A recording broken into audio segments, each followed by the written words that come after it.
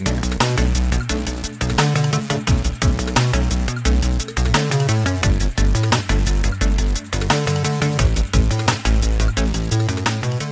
back, everyone, to the Xamarin Podcast, keeping you up to date with the latest and greatest in Xamarin development. I'm James Montemagno. And I'm Pierce Bogan. I love the Pierce delay and Pierce Bogan. How's it going, Pierce? I've missed you so much. I haven't been in Boston recently. Things are crazy. I've been all over the place. I miss you, buddy. I feel like we haven't podcasted enough. I know our Xamarin developers are missing us. It's so nice to finally catch up with you. I know, it makes me sad, Panda, because we used to see each other. I mean, you were traveling like crazy about a year ago, but we did used to see each other basically like once a month. And now it feels like, besides like build, connect, all the major things, I don't really see you that much. But I know you've been out of the country, right? You've been traveling a lot as of late, going to conferences and stuff. Yeah, it's been a busy time, and we do apologize for not getting. We said that we were going to do every other week, and we were so close, and then all of a sudden Google I/O happened, WWDC happened, and Build was happening, and all these conferences happened, and we're back on a regular schedule, so we're super excited. And I was just over in one of my favorite countries and favorite cities. I was over in Oslo in Norway, drinking all sorts of delicious coffee at all sorts of delicious coffee places, but attending NDC, which is one of my favorite conferences to go to. There's so many great tracks, and it's not just .NET. I think they even have a C++ track. They have web tracks. They have all sorts of like machine learning tracks and even just kind of life tracks, which is really cool. And what was nice about this is that Channel 9 was there doing not only recordings and live stream of NDC, which may be a different time zone for people that are in the US. But what was cool about it is that they did interviews. Seth did some interviews, and I got to do some interviews too. So I got to interview John Galloway, Philip Ekberg, one of our MVPs, which was really cool, and kind of talk about what they were talking about there at NDC, but also just kind of what's up in life. So it was a really fun conference. I've almost been home for 4 or 5 days now, so I think I've almost readjusted to the time change. I swear, like NDC in Oslo just destroyed me. When I got there, I was just time shifted, just destroyed, and then when I got back, I was destroyed. But I think finally, with enough coffee, I've broken over that time barrier. But I don't know. Do you ever get that time shift jet lag when you travel? Well, I'm terrible at traveling, as we've talked about before. So at least you're used to the travel a little bit. I mean, that's a rapid change going from West Coast US all the way to Oslo. But I mean, even if I fly, like if I take the train down to New York City for like an event, I'm exhausted after a 3-hour train ride. And that like knocks me off my schedule just for that. So if I even go like, a time zone or two away, I'm already jacked up. So I can't even imagine how bad it'd be if you went over to Oslo. Jeez. Yeah, I don't know how you do all that travel. Speaking of travel, though, I just got back from St. Lucia. Amazing. How was that? Big fan of the Caribbean. It was amazing. It was my 1-year anniversary. Congratulations. So had to take the 1-year anniversary trip. And if you listened to the last podcast, you knew that I was like fighting off a deadly, like the plague after Build. Because Build, like you said, these conferences, they just take so much out of you. They wear you down. They wear you down. They do. They wear you down, and you're like so stressed, and you're like, then finally it's over and your body doesn't know what to do, and it just like collapses on itself. So I was really sick for like a week. So I went down to the Caribbean. I actually, when I was talking to the customs officer, had no voice. So that was good. That was good. Good for answering the customs questions. But yeah, that was an awesome time. Good to get refreshed. Like you said, coming out of all these conferences and stuff and heading straight into summer, ready to get back to the groove of things. Very nice. That's good. I'm glad that you got some little time away, and it was a nice relaxing. I think I saw some snaps from the trip. So I was pretty jelly. I mean, we did go on some holidays. We were down in Cuba for a bit, but that was kind of more of a working holiday. I wasn't working on holiday, but it was more of like, kind of out exploring, not sitting on the beach. We did sit on a beach one day though, and that was quite lovely. So I think next time Heather and I go out, we're going to do a beach holiday, and maybe I've never been to the Caribbean ever. So yeah, and I'm not a big like just sit on the beach, have people bring me drinks. Like I'm not that type of person. I know a lot of friends who just love to sit on the beach and that's all they do when they go on vacation. We like to do all the activities and stuff. I don't know how you and Heather are, but yeah, we like to do like all the, the deep sea fishing, all the cool like hiking tours and stuff like that. Mm-hmm. We'll do all that when we go to all these places. And all the Caribbean islands are so different. So you have like St. Lucia, which is like super mountainous. And then you have like the Cayman Islands, which are like basically completely flat, and the highest hill on the entire island is like 30 feet high. So there's just so much difference between all the different islands. And I mean, not just from the geographical sense, but also the cultural sense. You mentioned Cuba. So if you're interested in a vacation and you've never been to the Caribbean, it's definitely a cool place to go. Shout out to this podcast sponsor, the Caribbean Tourism Bureau, for all of the positive feedback that we just said. That's awesome. Yeah, we're gonna have to do that because I do like the idea of going but doing more, because Heather and I, we do crazy amount of hiking and kayaking and all that stuff, and like when we like to do some even like snorkeling and stuff like that. So I think I tried to snorkel. I'm terrible at it. I basically drown. But I like the idea of doing that stuff. And we're always out. I think we walked like 8 hours every day in Cuba, which was fantastic, exploring the country, which was awesome. So that's good to know that there's a lot more out there than that. But Pierce, let's get into it. We've missed a lot. There's a lot that has happened, not only in the world of Xamarin, but in the world of iOS and Android and Microsoft as a whole. And one of the largest, if not the largest, let's just say the largest iOS and Apple developer conference, WWDC, just wrapped a few weeks ago. I know that you wrote this amazing blog post on it, which it really highlights a lot of things that were happening. It was a big day. iOS, not only just new hardware, some new Mac hardware stuff, which is really exciting for our developers and for me, but new iOS 11 stuff. Have you installed this yet? Have you checked out the features? So I've installed it. I think they've made it even easier. I think they did this in iOS 10. They have OTA updates for the previews, so no more like hooking up your iPhone into iTunes and using iTunes for one time per year. You can just download the cert. You get the install for iOS 11 right away. You get the automatic updates. So I installed it the day after the drop came out, so the day after WWDC. And I've been having, regular beta issues that you expect. I've had some mixed experiences. So some of the UI changes have been taking some time to get used to. So the biggest one for me, which is a weird thing that's bothering me, is the whole navigation bar thing.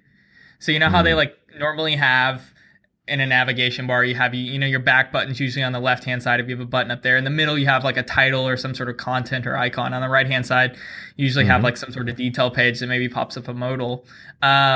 But what they did in iOS 11 is they took that content and they kind of shifted that content that was normally in the middle. So like for the Messages app, for example, and they just enlarged the text, moved it down and left justified it and blew it up. So it takes up even more real estate on the phone. Whereas before, I think it was 44, 49 pixels. I think it's well over 60 pixels now. So there's less room to work with. So I have mixed feelings about that. So that's for one weird thing. I think every OS release, I was talking with Mike James, we have that one thing that is a super weird thing to be bothered by, but somehow I find a way to be bothered by it. And for iOS 11, that's it. But overall, like you said, there's so much cool stuff in iOS 11, ARKit, CoreML. And then in addition, they've continued to unlock some of this stuff that you as a pro Android developer have had for forever. So they're unlocking chat and music and files. All of this to me as a developer even more, which is exciting. But like you said, and Microsoft developers do sometimes when they see the iOS or the when they see WWDC or they see Google I/O, they see one of these conferences, they're like, we've had that for forever. That's what I imagine sometimes with the WWDC conference that Android developers do. But it was good. I'm excited about the APIs that were introduced. And any APIs in particular that you find exciting? Yeah, so I think that there was quite a bit. There's a new iPad and there's obviously iOS 11. They're doing a lot around drag and drop, which I think it kind of aligns the iPad a little bit more with kind of replaces your laptop motto that they've tried to go for a long time. And the nice thing is a lot of these features are coming for free. So if you have certain text fields or images and things like that, they all kind of just come for free functionality and you can always spice them up. So I think drag and drop is cool. I'm kind of excited that iOS developers are finally getting NFC support. I know that this seems like a whatever feature, but I think a lot of people have come to me and said, well, can I write do I do this plugin or how do I, disable, let's say if NFC isn't on, iOS? And I'm like, well, you got to disable in the UI and do this stuff. But I kind of am at least seeing some of these things align with Android and Windows, which I think from a developer's point of view makes making plugins a lot easier to write because they exist in all platforms, all three platforms, but also at the same time, it makes it feel like I can start to write new types of applications or integrate new features without having to leave off a platform. So that's really nice. I think at WWDC, what was interesting is Frank and I, Frank Kruger and I, we do a podcast, Merge Conflict, which we've talked about a bit. Amazing. And we went into it from a different perspective where he is an iOS developer. That's, how he makes his living writing Xamarin iOS applications and Android and Windows to an extent, but mostly iOS. And what he was interested in the hardware and the Xcode changes and storyboard changes and kind of all this stuff that is culminating up. So we'll put that in the show notes for sure to kind of listen through, because it's definitely a different perspective. And we spent like an hour and 20 minutes dissecting. It was a special edition of the episode, but I think I'm really excited about mostly ARKit. I think that's the best one. ARKit is glorious. The demos were amazing. The functionality, they took Pokemon Go and what side by side of what it was, and then what it could be with ARKit, augmented reality kit. And I was blown away. And I think I even tweeted, I was like, ARKit, Core ML, they crushed it.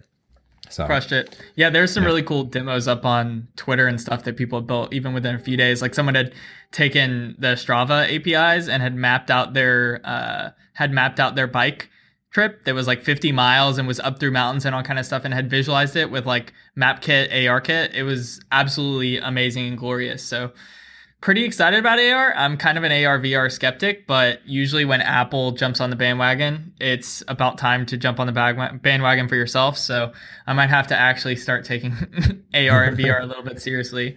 Yeah, I feel like once Apple gives it that stamp of approval, it's like it's good that their APIs are going to be beautiful too. So we'll see how they all turn out. For sure. But I'm excited for some of the stuff that we're doing, making lives better for iOS and Android developers using Xamarin. And I got to demo this feature. I got to work with Oleg, who was working on this feature around the build time, and I got to demo it on stage with Miguel, which was awesome. But you wrote a whole blog post on the brand new iOS app provisioning with Fastlane, which is mind-boggling. And so to break down the context here, in previous paths of being able to set up your iOS physical device or even an app, you'd have to get a certification, you'd have to register your machine, you'd have to go create like an app ID, you'd then have to create a developer cert, a production cert to get it and like register your device with Apple, which you need the UUID. And like it was this rigmarole of like to the IDE, from the IDE, to the website, to the IDE, to the keychain, back and forth, back and forth.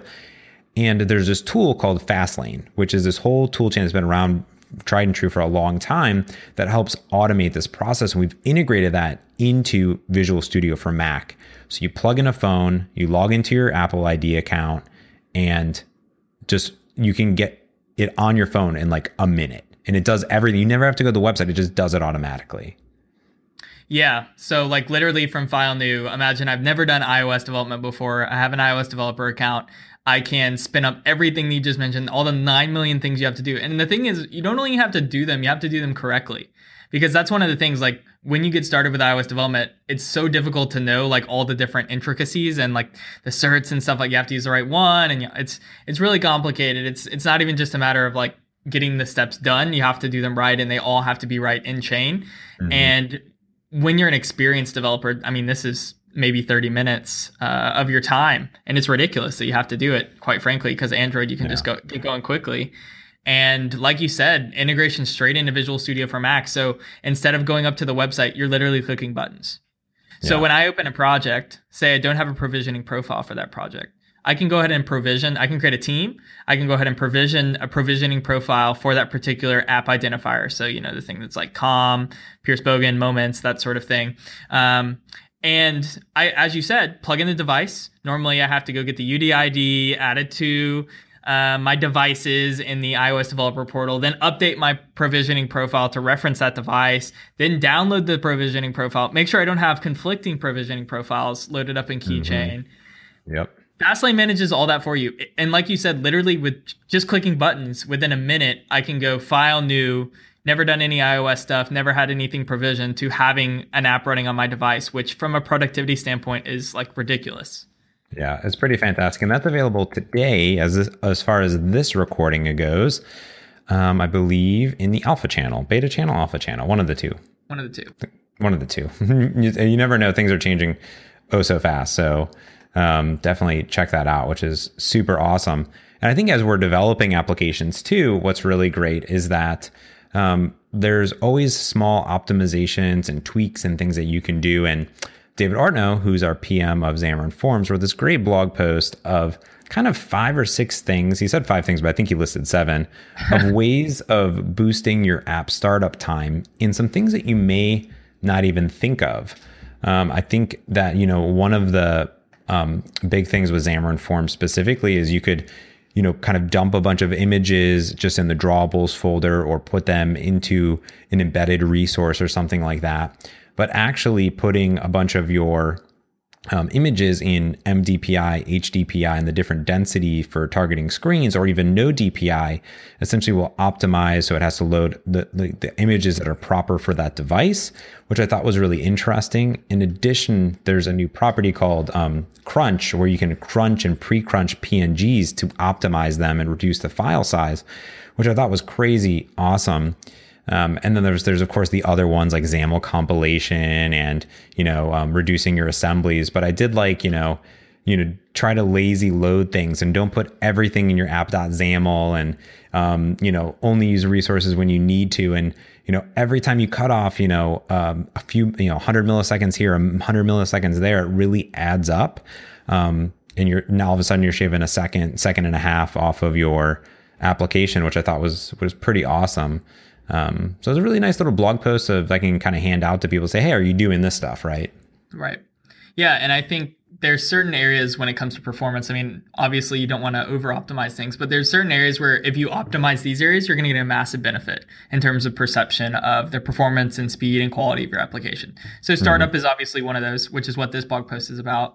And then obviously 80% of mobile apps like Twitter, Facebook, every mobile app I can think of is basically showing data in a list. So by using things like cell recycling and the list view, like things like that, by optimizing startup and list views, I think you get most of the way there in terms of like a lot of the work you're going to have to do in terms of performance. Obviously, you're still going to want to profile things. You're still going to want to do that sort of thing. But you can get a long way just by smartly optimizing your startup time and your startup process, and also optimizing those list views for best performance and best practices. Yeah. So that's a good one. And I think that we have tons of great documentation, even to go a little bit further as far as, not only just like you said, startup time, but in-app performance, profiling, and kind of getting into the nitty-gritty of the application.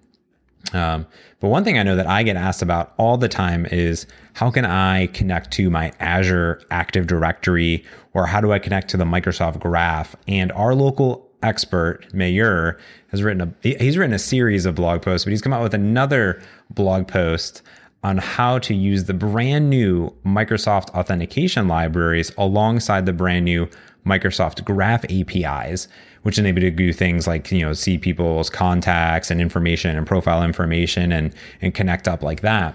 And what's great here is that it's really simplified. I know the team there is working really hard to put it into a .NET Standard package and to really optimize it so it works really well out of the box with different templates, especially if you're using shared projects. But all you have to do is add a few lines of code to your iOS or Android application, and the actual library is like nearly completely cross-platform to handle all of the login and authentication, which is really cool. And his blog post is a great walkthrough of signing in and integrating and sending emails, actually, which is really cool. Yeah, and I think if you're someone who's already familiar with kind of the Microsoft identity stack, where you have it, Azure AD is a solution for enterprise. You have Azure B2C, which can do like local authentication with username and password. It can do social login. It can do all that stuff. From a consumer standpoint, as if you're coming from the AD background, the enterprise background, you're already familiar with ADAL, so the Active Directory Authentication Library, and you're like a little nervous about this MSAL thing. The library, from an API standpoint, they've done an amazing job, as James said, keeping this simple. And it works exactly like you would expect if you're coming from ADAL. So much of I'm not going to say exactly the same APIs, but pretty much exactly the same APIs. You can migrate over to MSAL and you're in good shape. And MSAL is not only going to work for you for Azure AD, but Azure B2C as well. Now, obviously, you're not going to build an application where you have both of these, but it's nice to know that you can use one library across all these different identity services. You don't have to have like 9 million libraries for everything. There's one library. The API works the same no matter what service you're using from Microsoft Identity, and it's really simple to use. So yeah, really excited about that, especially like you said, when combined with the Microsoft Graph, where we get access to email, we get access to tasks, we get access to all that stuff, all that user, I think it's called user metadata, user artifacts. You get access to that with the Graph API. And that's another example of, whereas before I had to grab 10 different libraries and pull them all together and stand up and like contort myself in a weird way just to get them to all work together. Now it's, you have one library for authentication. If I want to access basically anything that authenticated user is touching within the Microsoft ecosystem, I have another library in the Microsoft Graph, which I can use, and that's going to give me everything I want. Yeah, and the nice thing here is that it's actually using all of the new modern UI elements for authentication. So new SF Safari view controllers that are going to be the proper authentication mechanisms and the Chrome custom tabs, which is really nice. And I've actually seen Xamarin Auth for generic OAuth move towards this too, as the platforms are evolving. Embedding a web view into your application kind of gets you locked down a little bit more. So these are using the new modern APIs for iOS and Android. So it's a really well defined modern library. So definitely take a look at that. For sure. And then something that you and I are both very, very excited about, we've talked about in the past when David was on the podcast, is Xamarin.Forms embedding. So James, what exactly is Xamarin.Forms embedding and why should I care about it? Yeah, so Xamarin.Forms embedding is probably, I wrote an entire article of why it matters, I think. I was a little sassy on it, but I think, it's hard to describe this feature, and I think it's easy to describe the feature, but maybe not necessarily obvious as to why people will want to use it. And I think I'd boil it down to this. In the world of Xamarin, what I fell in love with was the ability to build beautiful native user interface across iOS, Android, and Windows, and then share a bulk of my code. Get access to all that .NET goodness, and I'm building iOS storyboards, Android XML, and XAML over on Windows. Now with Xamarin.Forms, it's like I'm an all-in approach here. Everything is in. It's a Xamarin.Forms app. It's XAML that's cross-platform. And I'm really either in the Xamarin native world or in the Xamarin.Forms world to it, which is good because some applications, a lot of applications fit the Xamarin.Forms workflow really, really well. But what we wanted to do is have the ability to easily combine the worlds, right? So easily go from either Xamarin.Forms to Xamarin Native, or in this approach was Forms embedding Xamarin Native to start sharing some user interface. So if you think of you're just a Xamarin Native developer, or you're thinking of coming to Xamarin and creating your first project, and you're like, my application needs these beautiful animations, sub 2 second startup time. I'm using the latest support packages. I'm doing audio streaming. I'm doing like all this really rich content. I really want a great native, super fast application, but I want to share a bulk of code. That's Xamarin Native, right? And like I said, you're not sharing any user interface, but Xamarin.Forms embedding says, well, we know that some of those pages in this app that you just described makes sense to be cross-platform. Think of a settings screen, an about page, a login page, some screens that aren't overly complicated, or a details page that aren't, scrolling through hundreds of images. What if you could write a page that's cross-platform with Xamarin.Forms, a content page?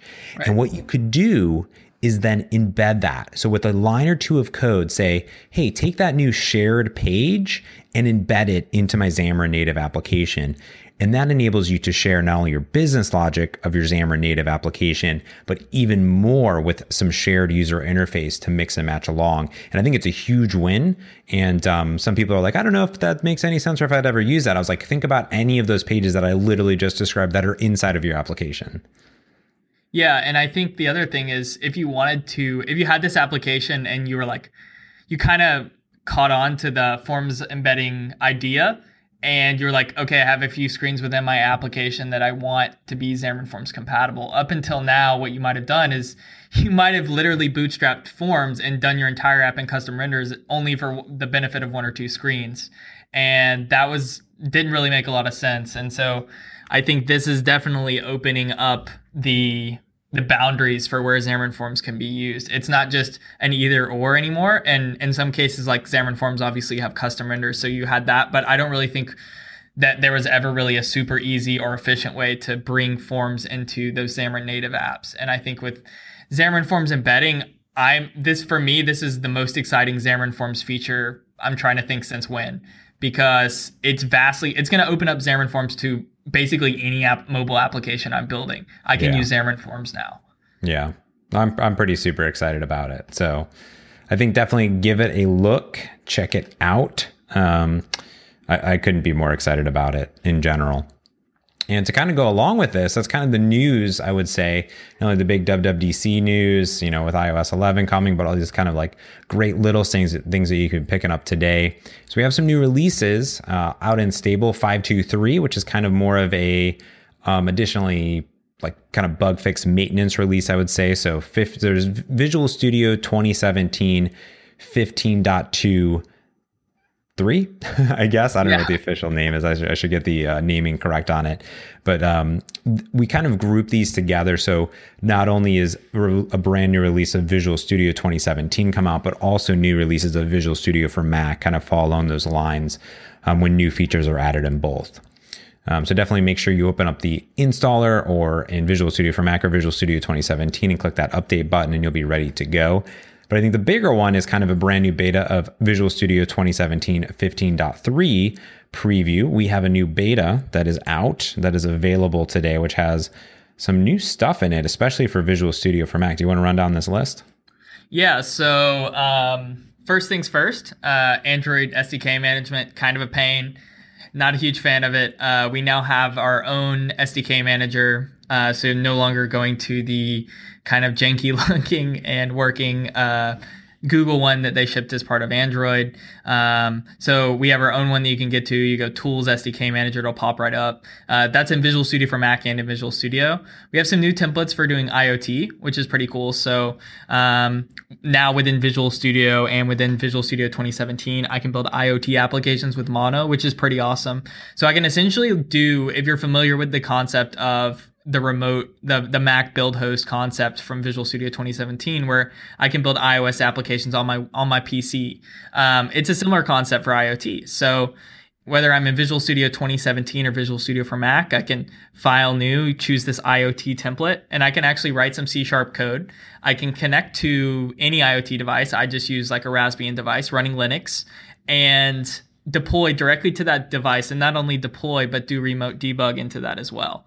So that's pretty amazing. Some updates to the Xamarin Live Player as well. I know that there's some tricky things going around with the IDE extension, trying to make sure that it's super solid since we announced that at Microsoft Build. So James, you know a little bit more about the Xamarin Live Player bits, but those have been updated quite a bit since we previewed those at Build. Is that correct? Yeah, we're taking some, we're always trying to get new updates of the app. There's been some new revs on Android. We're about to start some new stuff that I can't talk about yet because I don't know when it's going to come out to get people to get versions of the app a little bit sooner. But what we're finding is we're it's still in preview today. So you're going to find it in the beta and alpha channels in both Visual Studio 2017 and VS for Mac. And what we're doing is we're just kind of finely tuning some of the connection code, finely tuning some of the user interface and getting feedback from our amazing developers that have been chatting with us. So definitely, keep giving us feedback in the forums on it. And we're going to have some new exciting stuff to announce around some new programs to get you earlier bits of the actual application. So be on the lookout for that. Also some new stuff around Docker support, which we demoed at Build 2017, and also Azure Functions, which is also in there, which is super cool. So adding more and more workloads into to Visual Studio for Mac, which is super cool. Yeah, for sure. And for me, it's not even just the workloads themselves. Like a lot of these, they're intertwined, and the benefit of you having them installed and using them isn't necessarily in isolation, but when they're all combined. Like using Docker and .NET Core with a mobile app and going up and hitting an Azure function and debugging that and hitting that from your application, doing some multi-process debug. So there's some crazy scenarios you can do, but having that deep integration across these workloads is just going to make us so much more productive. So definitely the updates to that support has been exciting. And like James said, keep the feedback rolling. Yep. A few other little tweaks and optimizations in VS 2017, some new entitlements and new property pages that you'll see rolling out between iOS and Android. And I know in VS for Mac, iOS has a new analysis tool that they're adding more and more stuff. Kind of think of it as a lint tool to kind of inspect your code and see if you're doing some bad stuff before submitting to the App Store. So definitely take a peek at the release notes at releases.xamarin.com and definitely follow that out. But now it's my favorite part of the podcast. It is package and or tool of the podcast. What do you got for me, Pierce? Well, I don't know. I actually don't know if it can be considered a package, tool, or library, but I'm going to call it all of them in one. All the above. And it is the new .NET templating engine. So this was actually developed as part of the effort with .NET Core. And so if you've ever made templates, which I work with templates a lot as part of my day-to-day job, they are kind of a pain. And the reason they're kind of a pain is you have to take an app, say I want to make a template, and I have to take an app, like a blank app, even just something as simple as a blank app, and I have to mark this up with all these things, because we have these things that we want to replace when we're actually creating the template. So when we're taking these code files and actually making them your own. So we have to replace the namespaces. Sometimes we have to change the target framework based off what you have installed, for example. So there's all these crazy things that we have to change. And so what ends up happening is you have all these files. You started with an app, just a regular old blank app, but you have to mark it up with all these, what they call template parameters. So you have to mark it up with all these different things. You can't even open and build the app anymore. So it's not useful to you. So as you continue to templatize things, you actually can't even open up the original file you started with because you marked it up so much. It's not valid syntax. It won't build. You can't test it, that sort of thing. So .NET templating came along and recognized this problem. And they also recognized that across different environments, there's not a unified templating engine. So if I'm building templates for VS Mac, I'm building templates for VS, I'm building templates for anything, command line even with .NET Core, with .NET New, there's different engines, and it's kind of insanity. And so what they did is they took all these complaints that developers have had, and they made something super easy to use that basically makes my life amazing. So this is the selfish tool of the podcast. Here we go. And so essentially what I can do is I can take an app. So I can take that blank app and I don't have to touch it at all. I can open that SLN. I can open that CS project. It's exactly as it was when I created it. There's nothing different with it. And all I do is I go and I add a folder called .template.config. I add a JSON file to that folder, and I essentially define all these different things I want to change. So I can say, hey, well, when I enter the bundle identifier for my application, update that in the template. The info.plist should be updated with that. So you can it'll update the namespaces automatically. You can do a whole bunch of cool stuff. You can even do like conditionals. So I can say, oh, well, we want this template to be configurable with a shared project and with a PCL. So that's one of those things that's super difficult to do without something like this, because you basically are in reality going to end up rolling two templates. And so you're managing two things, even though the content is exactly the same. So this engine is extremely robust. It runs across all platforms, Mac, PC, Linux, and I can still, at the end of the day, open up my application, edit it, and all I have to do is essentially package it up as a NuGet, run one command, and I can install and ship templates across all these different platforms. So I've been super excited about this. This is all open source too. That's cool. I'm about to update my plugin template because from 2015 to 2017, things changed and it was a lot of work to go through. And I actually want to remove some platforms, add .NET Standard support, do a bunch of other stuff to the templates, and people have been asking me for it. So I think that's what I'm going to be doing. It looks like maybe not this weekend because birthday weekend, but next weekend maybe I'll do it. Sure. And check it out. And it's much faster too. That's something that I forgot to mention. I think the unfold process, or the process from when I select a template in Visual Studio, for example, and click OK to the time that I'm actually editing that, I'm seeing locally about 3x to 4x perf increase in that time. Nice. So that's pretty amazing as well. So yeah, if you're creating templates of any kind, even just for internal use, I would recommend taking a look at this. Boom. I'm going to do that. And my pick of the week has to be, actually, it's not actually this live. It is a little bit of the library, but Lottie, however you want to say it. It's this amazing open source animation engine for iOS and Android. And a lot of people, and a lot of our MVPs and people in the open source have brought this. Is by Airbnb. And what it does is it takes After Effects animations and makes them super crazy fast and native for iOS and Android. And they created a Xamarin binding, but also a Xamarin.Forms custom control. Now, with this though, with Lodi, it's beautiful animations that are super simple. They're like JSON based or whatever. But the problem is that you'd have to go learn After Effects and you have to go like figure that all out and you have to pay for it and all this stuff. But somebody in the community, two people, it's an open source project. It's called Lodi or lodifiles.com. And it is essentially this huge repository where anyone can upload and submit Lodi files. And there's also an app where you can preview them by scanning a QR code and downloading those files. And there's a bunch of really awesome ones, including some Xamarin ones when you type in Xamarin in there. But if you're looking for like little favorite animations or little filter buttons that do these like really cool little animations, or you want to take a look at the files, I mean, there's so many on here that you can just grab, and they're linked to the original contributor, but you can put them right into your application because I believe they're all under Creative Commons. So it's pretty awesome just because I'm not a designer master, but you can literally just go on like, oh, I like this like button, and I'm just going to go ahead and download it. Boom, hit download, and you can preview it like right away. It's super cool. Yeah, that's pretty amazing. And one of the cool things about Lottie is I'm honestly like anything relating to graphics, animations, things like that. You cannot count me in for doing a good job with that. And this, I mean, like you said, you have like an animation, you export it to this JSON file, and it's super easy as a developer to integrate that into our application. Whereas maybe a designer beforehand is sending you this crazy complex animation. You're like, really? You've just added a week's worth of work just for this one animation. But yeah, Lottie's amazing. And like you said, the discoverability of Lottie files is going to make it even easier for us to start integrating some of these animations into our apps. Yeah. Well, cool. There you have it. That's the Xamarin podcast coming at you yet again, back to our normally scheduled programming. Pierce, where can they find you at on the internet? I'm on Twitter at Pierce Bogan, Pierce, Bogan with 2 G's. I'm also on GitHub, so you can follow me at github.com /Pierce Bogan. And I mentioned .NET templating. I have a nice little tutorial up on my GitHub for using that. So that's a good repo to check out. And I got a little bonus action here on the podcast. I built Moments 2 years ago, which is the Snapchat clone with Xamarin.Forms. We got the annual Microsoft Hackathon coming up. Excited to say that I'll be updating Moments. Amazing. Ooh. So use latest Xamarin.Forms, all the crazy new Microsoft services that I love, like DocumentDB, Azure Functions. So pretty excited about that. That's something to keep an eye out on my GitHub as well for. That's awesome. That's awesome. You can find me everywhere on the internet at James Montemagno. That's on Twitter. That's on GitHub.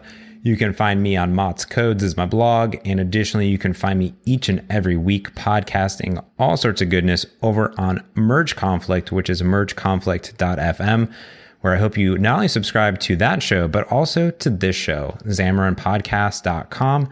Leave us reviews, like us on Apple Podcasts, Overcast, wherever you enjoy the Xamarin podcast.